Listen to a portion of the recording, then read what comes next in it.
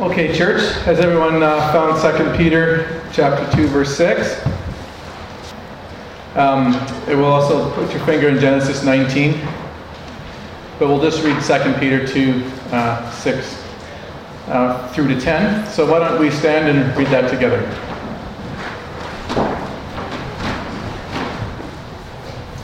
Beginning in verse 6. And if he condemned the cities of Sodom and Gomorrah to destruction, by reducing them to ashes, having made them an example to those who would live ungodly lives thereafter, and if he rescued righteous Lot, oppressed by the sensual conduct of unprincipled men, for by what he saw and heard, that righteous man, while living among them, felt his righteous soul tormented day after day by their lawless deeds.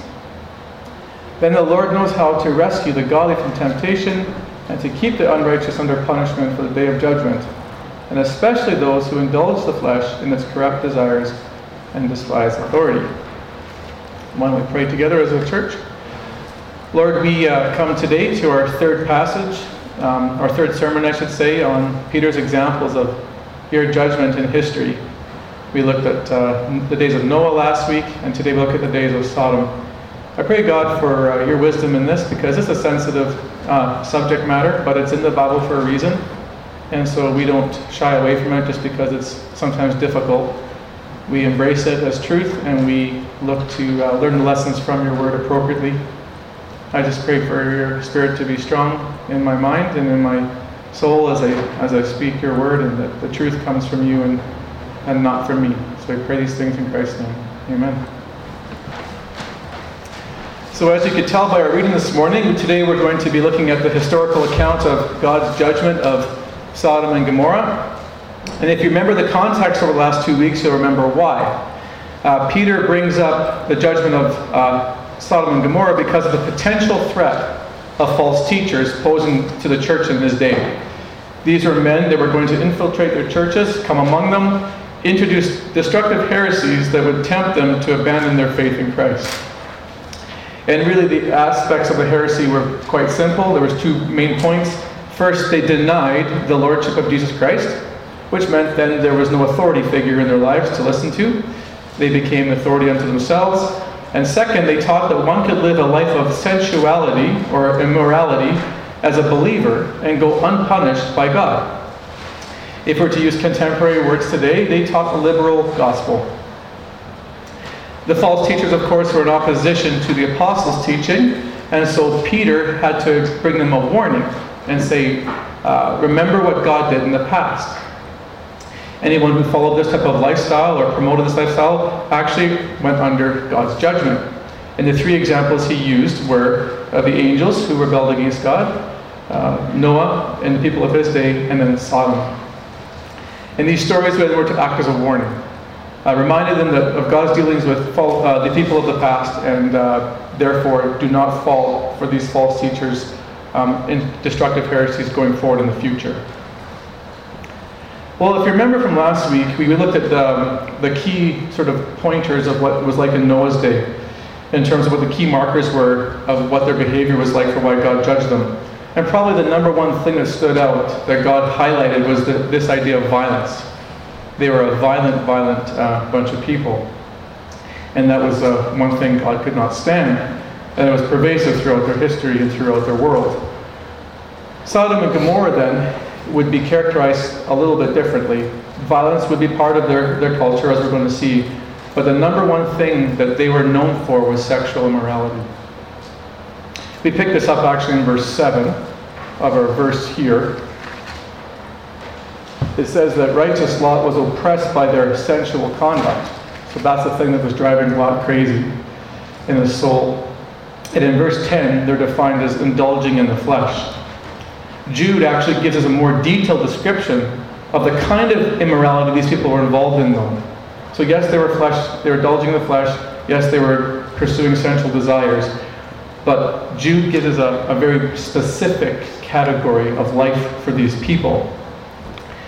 When he spoke about Sodom and Gomorrah, he said this: Sodom and Gomorrah were ones who indulged in gross immorality and went after strange flesh. They went after strange flesh. So the question is, what was that for them? What did that look like? Turn with me now to Genesis 19, and we're going to read from 1 to 7. Now the two angels came to Sodom in the evening, as Lot was sitting at the gate of Sodom. When Lot saw them, he rose to meet them and bowed down with his face to the ground. And he said, Now behold, my lords, please turn aside into your servant's house and spend the night, and wash your feet, then you may rise early and go on your way. They said, however, No, but we shall spend the night in the square. Yet he urged them strongly, so they turned aside to him and entered his house. And he prepared a feast for them, and baked unleavened bread, and they ate. Before they lay down, the men of the city, the men of Sodom, surrounded the house, both young and old, and all the people from every quarter. And they called to Lot and said to him, Where are the men who came to you tonight? Bring them out to us, that we may have relations with them. But Lot went out to them at the doorway and shut the door behind him, and said, Please, my brothers, do not act wickedly. Really, there's two issues going on here that characterize these men's, or the Sodom's immorality, I should say. The strange flesh that Jude speaks about clearly here as homosexual relations. The recurrence of the word men highlights this in verse 4 and 5. Two men came into town, right? Two angels came into town in the male form. And it says that the men of the city, the men of Sodom, surrounded the house, both young and old, and all the people from every quarter. And they called and said to them, Where are the men who came to you tonight? We want to have relations with them. Now, notice here, too, that this is not just a small pocket within their society of homosexual behavior. This is pervasive throughout the entire culture. Notice the words both young and old, and even more important, from every quarter. In other words, from north, south, east, and west of those cities. It's pervasive, and it's rampant throughout their entire culture. So dominant in the culture that the text supports that this was the men of Sodom's preferred relationship sexually. It was their preference, more than being with a woman. Why would I say that? Well, we're going to get into this later, so don't panic about this verse yet, because of course I'm going to have to deal with this. But in verse 8 through 10, when Lot offers his daughters up as a substitute for taking the men, they decline. So there's men at the door. There's men at the door, and he says, Take my daughters. And they say, No, stand aside and get out of our way. That's their preferred relationship. Again, for those of you wondering what's even going on with Lot here and offering up his daughters, we're going to deal with that because I wish I could get away from it, but I'm going to have to deal with it, and that's the way it goes here. But anyway, but you don't miss the point. This is a relationship man on man, and that's their preferred sexuality. But it's not only their homosexuality that's the issue in this passage, it's their violence within it. Their violence within it. Notice that these men are not looking to have consensual relationships, they're looking to take them by force. If I was to put a label on it in our culture, it's gang rape. That's what they want to do, is gang rape. Again, look at verse 4. Before they laid down, the men of the city, the men of Sodom, surrounded the house, both young and old, all the people from every quarter. And they called to Lot and said to him, Where are the men who came to you tonight? And when they couldn't get them the way they wanted, it says in verse 9 that they pressed hard against Lot and came near to break the door down. Again, this is not consensual in any way. This is a desire for a gang rape. These men are so far gone that it takes a supernatural intervention to get them to back off. In verse 11, the angels have to blind these guys to get them to back off. Now, I have to just take a break here and go off the text and talk about something. There are some proponents of homosexual behavior that are in support of it that actually highlight that the issue that God has here in this passage is the issue of the violent rape and not the homosexual behavior. So those liberal Christians who want to support that God's pro any kind of relationship will take this verse and say the issue here is the gang violence and not the homosexual behavior. Well, it is true that God condemns rape and unconsensual sex and unmitigated violence of this kind. You can look this up later. Deuteronomy 22:25 talks about the penalty to someone who takes someone by force. But other parts of Scripture make it perfectly clear that homosexuality is forbidden as a behavior in terms of relationships. Leviticus 20:13. If there's a man who lies with a male, as those who lie with a woman, both of them have committed a detestable act, they shall surely be put to death. Important to understand the context, because this is Old Testament and in their era, and that is what the law said. So clearly, although violence does anger God, as you saw in the days of Noah, and it does anger him according to Deuteronomy 22, what angered him here was the pervasive sexual relationships, because he designed relationships to be one man, one woman, in a marriage covenant, and these men are violating that design. But the problem with Sodom and Gomorrah is they have a double whammy.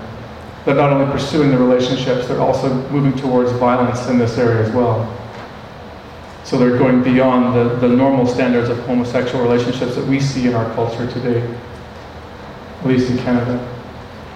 There is one other argument, though, that some people use outside the Christian community to defend homosexual relationships from Genesis 19.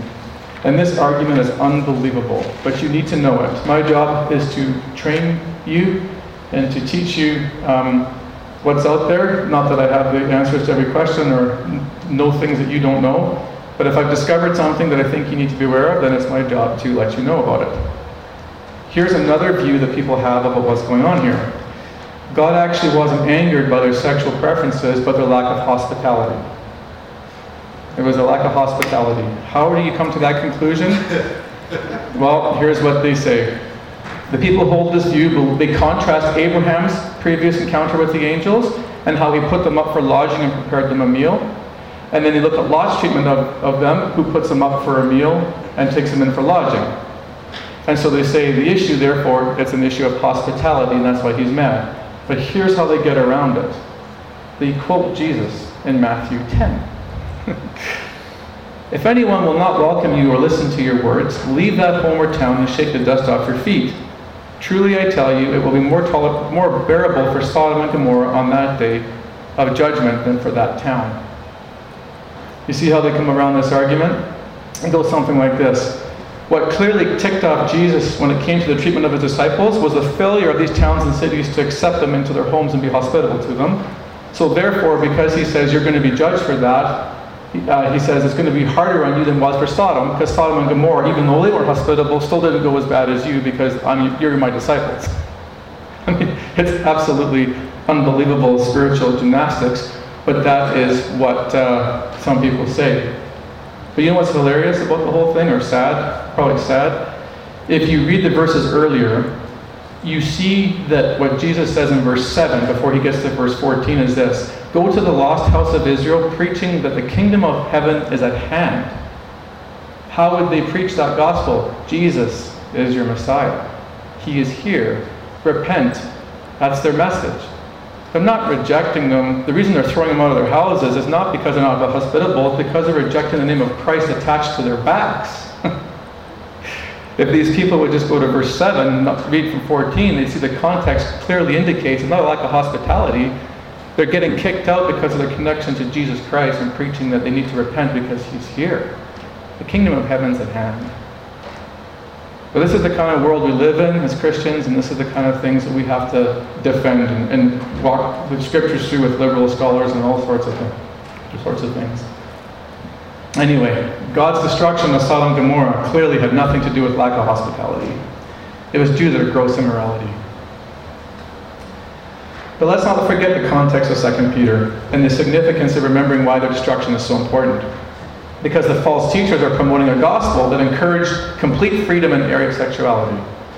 In chapter 2, verse 18, they speak out arrogant words that entice the flesh. And Peter was deeply concerned for them because he knew that in chapter 2, verse 2, that many in the church would follow after the sensuality. It was an attractive message. And so Peter said this, let's not forget, church, what happened in the days of Sodom and Gomorrah. God's wrath was poured out on them for not only teaching this lifestyle, but adopting it in their own lives as well. And I don't have to try to convince you of the importance of this message today. As our culture adopts an attitude towards sexuality more and more like the days of Sodom and Gomorrah. Are we as bad as them? No. Because people from every quarter in Okotoks aren't busting down your doors. But our world is not regressing away from the days of Sodom. We're progressing towards the days of Sodom. And Peter's message to the church is this: if you go down this path, you will not escape God's judgment. Now, I want to speak briefly about how God's judgment fell upon Sodom and Gomorrah. In chapter 19, verse 25, it says that the Lord rained sulfur and fire out of heaven. And in chapter 2, verse 6, it says that they turned the cities of Sodom and Gomorrah into ashes, condemning them and bringing them into extinction. Now, why do I bring this up? Well, in Israel, archaeological digs are perpetually going on. They're constantly digging throughout the whole land. And they're uncovering civilization after civilization, some of them thousands of years old. When Laurel and I were there just a couple months ago, we got to see a couple civilizations that they knew to be 4,000 years old. And we got to see the remains of some of these places, like the walls, their stables, where they lived, the topography, and so on. So we're fortunate enough to see these things. So we're uncovering things 4,000 years old. And you know what's interesting? They've never been able to locate any evidence for Sodom and Gomorrah in Israel. Not one shred of evidence. Even though they have a rough idea of where they're located around the Dead Sea, they've dug and dug and dug. They can't find a single shred of evidence. So when Peter says they brought them to extinction in chapter 2, verse 6, he really meant it. They were completely incinerated. All but the exception of one. And that was Lot and his family. So the question is, why was mercy spared upon him? Why was he so different? Well, look at verse 7 in chapter 2 of Peter. We'll leave Genesis and go back to Peter. It says, and if he rescued righteous Lot, oppressed by the sensual conduct of unprincipled men, for by what he saw and heard, that righteous man, while living among them, felt his righteous soul tormented day after day by the lawless deeds. Then the Lord knows how to rescue the godly from temptation and to keep the unrighteous under punishment for the day of judgment. In contrast to the inhabitants of Sodom and Gomorrah being defined as ungodly, did you notice how Lot was described? 3 times in verse 7 and 8 he's defined as righteous. And in verse 9 he's defined as being godly. So he was spared because of his righteousness and because of his godliness. But what I appreciate about this verse, because if I were to ask you to define those terms, you would come up with definitions of those terms, and they would be correct. I'm sure they would be from knowing you. But what I bet you none of you would have picked this definition of righteousness or godly when you read this. Look at Peter's definition of righteousness and godliness. For by what he saw and heard, that righteous man, while living among them, felt his righteous soul tormented day after day by the lawless deeds. That's his definition of his righteousness. And it all had to do with one major theme here. It had to do with the effects that the sin of the culture were having on his soul. It was the way he was getting affected deep inside his soul by and how he was responding to this that showed that he was righteous. And he uses 2 powerful words here. Distressed, to be distressed in the Greek is to be exhausted by labor. To be exhausted by labor or suffering. Or to be worn out. And what's wearing him out or exhausting him is their sensual conduct. He's also being tormented, which means in Greek to be afflicted or pained. And again, what's afflicting him or paining him? The things he's witnessing and the things he's hearing. So here's what's important, church. As Lot is living in Sodom and Gomorrah, he's going about his daily business. You know, his shopping, his interactions, his family walks. He's sitting at the gate as a gatekeeper of the city, letting visitors in. That's where he met the angels originally. So he got a position of prominence within the city.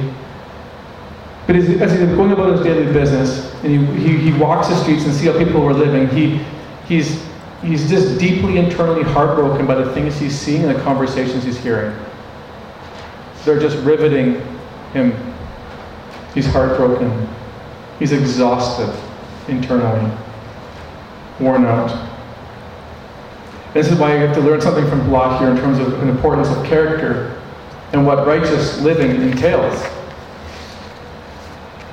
See, although he was living in an ungodly society, the society had impacted him, and he had to become desensitized. I'll say that again. He hadn't become desensitized by the culture around him. Despite having no Christian community to speak of, with the exception of his wife and daughters, which we can see from Genesis 19, he's able to maintain God's standards for morality and worship despite the constant exposure to secular society. So he's got virtually no Christian community, and the guy does not waver in terms of his loyalty in worship and his loyalty in his commitments to God. He is absolutely tormented in his soul by what he's seeing and hearing. So he was very much the man that Hebrews describes. He's a man, although who lived in this world, confessed that he was a stranger and exile on it. He was fixated on a heavenly home. And there's a lesson we can learn from Lochir Church. Here's a lesson on a desensitization scale. Okay, put yourself on a scale of desensitization. Where are we at? Where do you think you're at? Honestly, are you daily tormented, tortured, inflicted by the things you see and hear on a daily basis? When you watch the news, when you hear about a breakdown in marriage, when you hear about a family falling apart, when you hear about gender issues and confusion, when you hear about issues of poverty, the sex trade, abortion, the corrupt political system, gossip in the coffee shops when you're sitting there reading your Bible, and the three people next to you just are belittling their neighbor, their dad, their brother, their sister, whoever. Are your souls, and are my soul for that matter, being worn out from this stuff? Or do we just take life in stride? We have this basically banner that says, oh well, that's just the world we live in. Sucks to be them. According to Peter, having this sensitivity and not being desensitized with the culture around us actually is a marker of righteousness. That's a marker of righteousness. Now, why it's important is because it doesn't take much to become desensitized. If you're constantly exposed to something, it can become normal to you after a while. And you start to forget looking at the world through God's eyes. Can I give you an example? I'm going to speak to men and women here in the area of movies. Okay? Just a simple illustration. All right. I'll speak to the men first. Here's how men can easily get desensitized and how I can probably demonstrate it's probably affected all of us in here, including myself. Let's talk about violence in movies. You have your favorite character, right? There's the guy or the girl, whoever it is, that you appreciate and you identify with and like the superhero kind of or character qualities. But the person ends up sort of being on the wrong side of violence a lot. And so what happens is they'll often shoot cops or smash into their cars, for example, to gain victory in the area that you're cheering for. Or they'll use methods of torture or things like that to extract information. And as a man, you're sitting there like cheering it on, going, yeah, you go get them, and you identify with that. And you're excited about that. But in real life,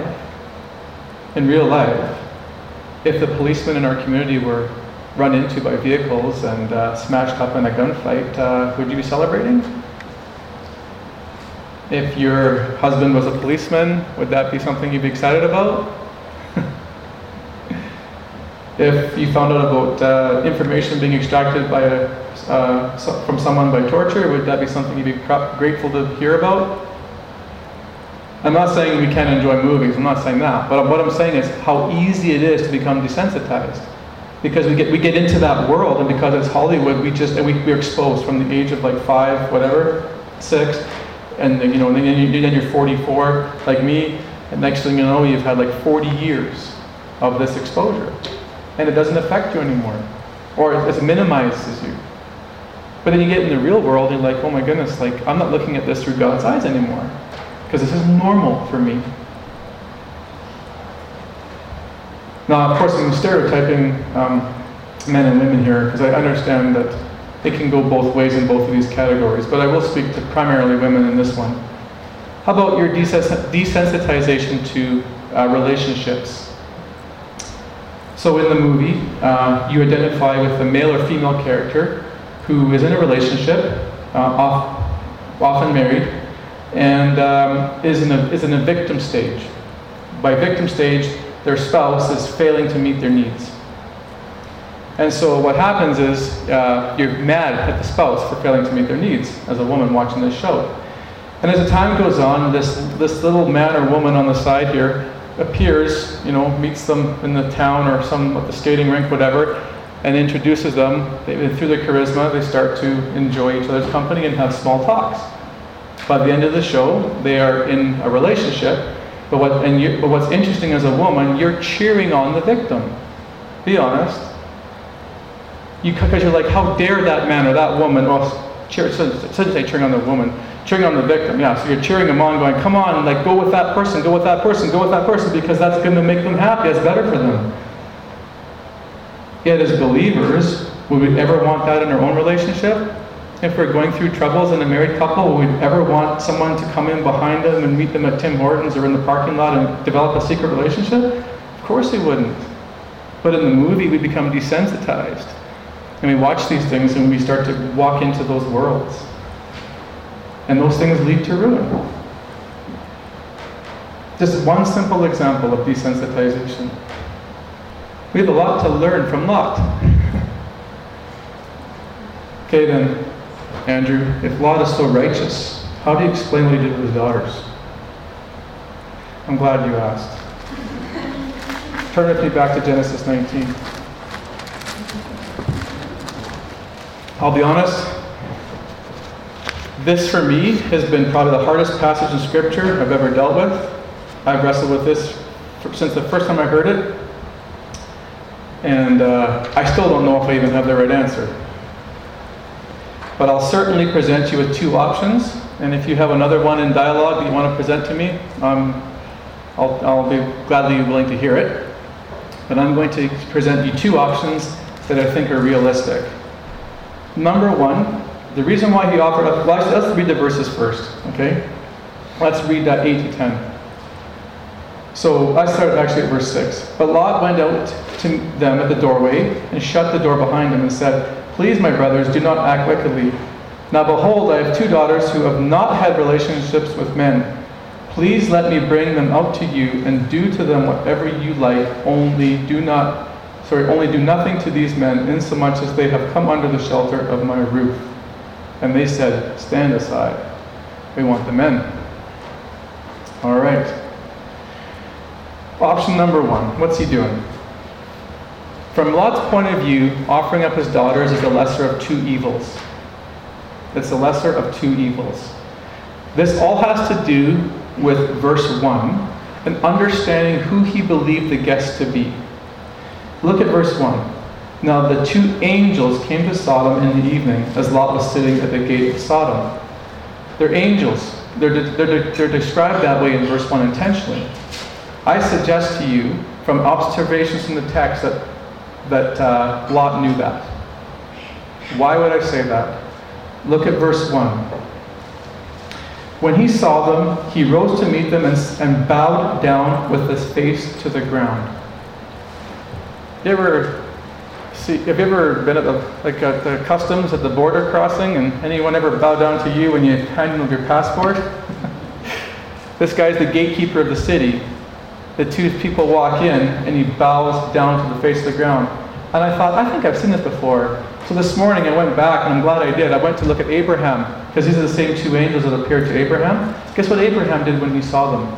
He bowed down with his face to the ground. And they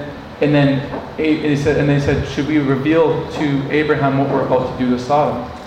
The point is that Abraham and Lot recognized these men to be far more than just ordinary men. I mean, who bows down to somebody as a greeting when you're a complete stranger? Complete stranger. So that's the first observation. The second one is how quickly Lot desired to provide them with protection. Somehow I doubt that, as a gatekeeper, lots of visitors would come into your city. I'm sure it wasn't his normal response to put people up in his home. but he's urgent to get him out of the square. He's urgent to get him in their home and he actually prepares a feast for them. He uses the word feast there. Same thing that Abraham did, prepared a feast. You prepare feasts for special guests. I mean, these just wasn't like a hamburger, and a bag of chips.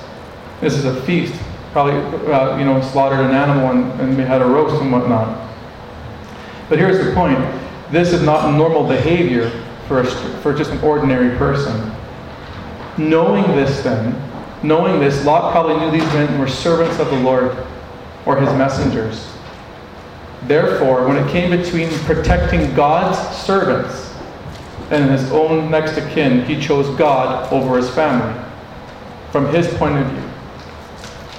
That's option number one. Now, you still might say, well, it's still not a good option. It still wasn't wise. And we can talk about that in dialogue.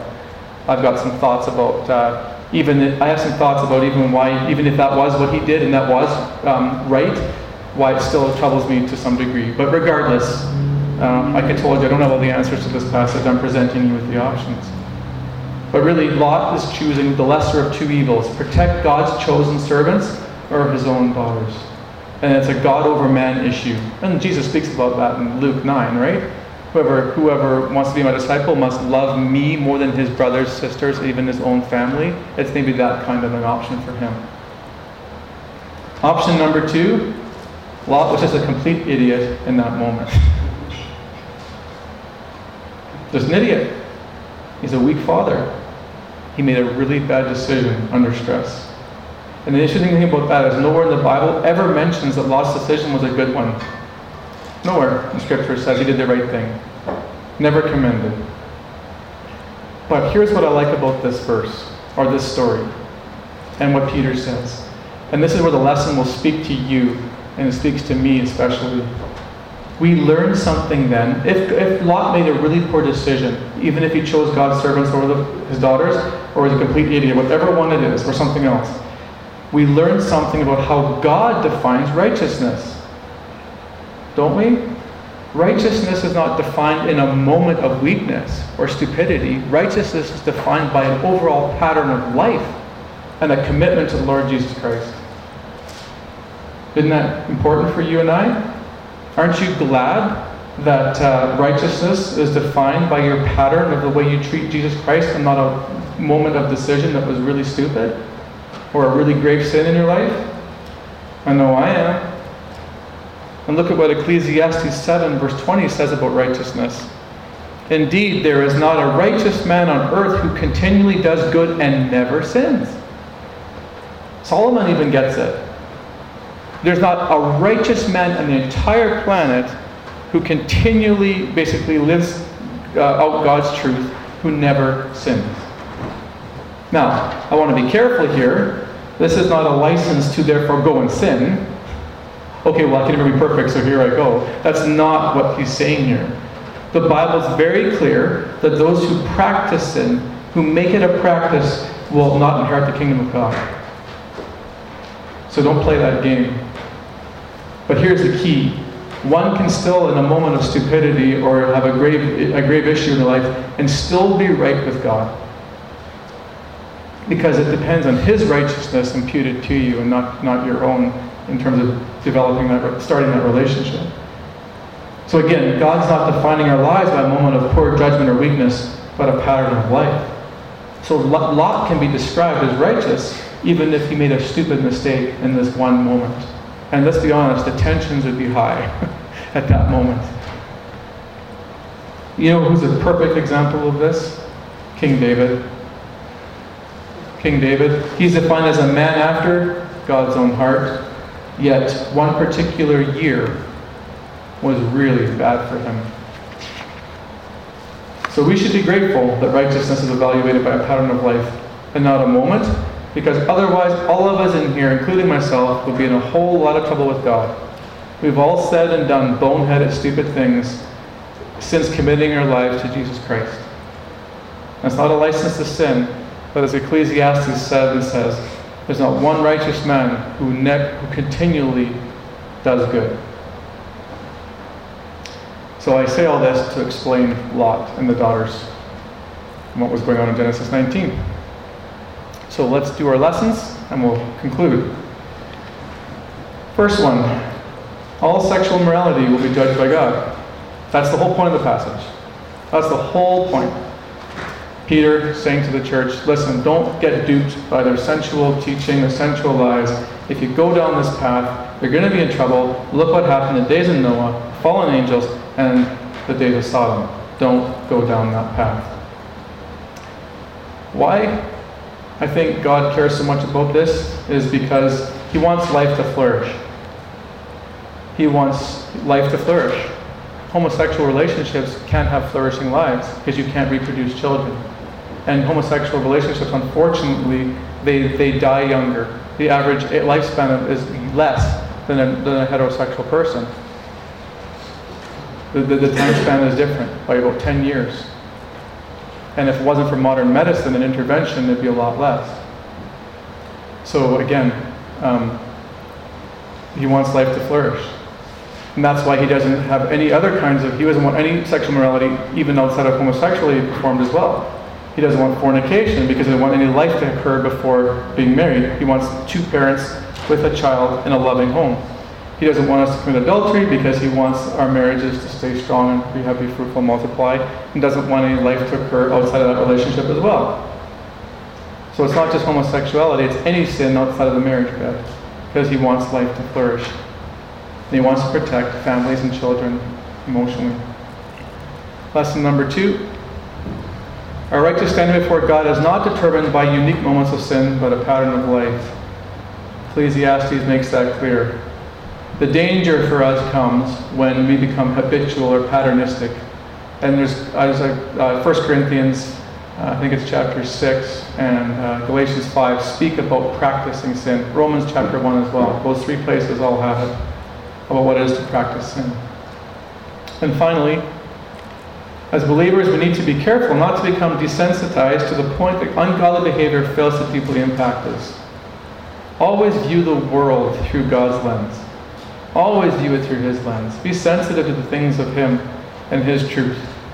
And yeah, some things are funny and some things are, good for a laugh and stuff. And I get it. I enjoy a good laugh too. But we always have to remember to view everything through the Lord's eyes.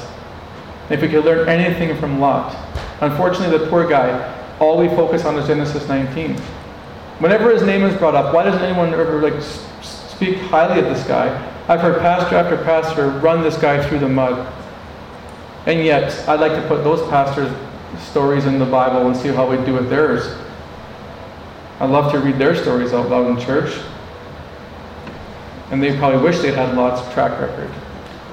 Again, this poor guy gets dragged through the mud. He made a bad decision in one day, but the guy was committed to the Lord and His ways, and we could learn a lot from this man, Lot.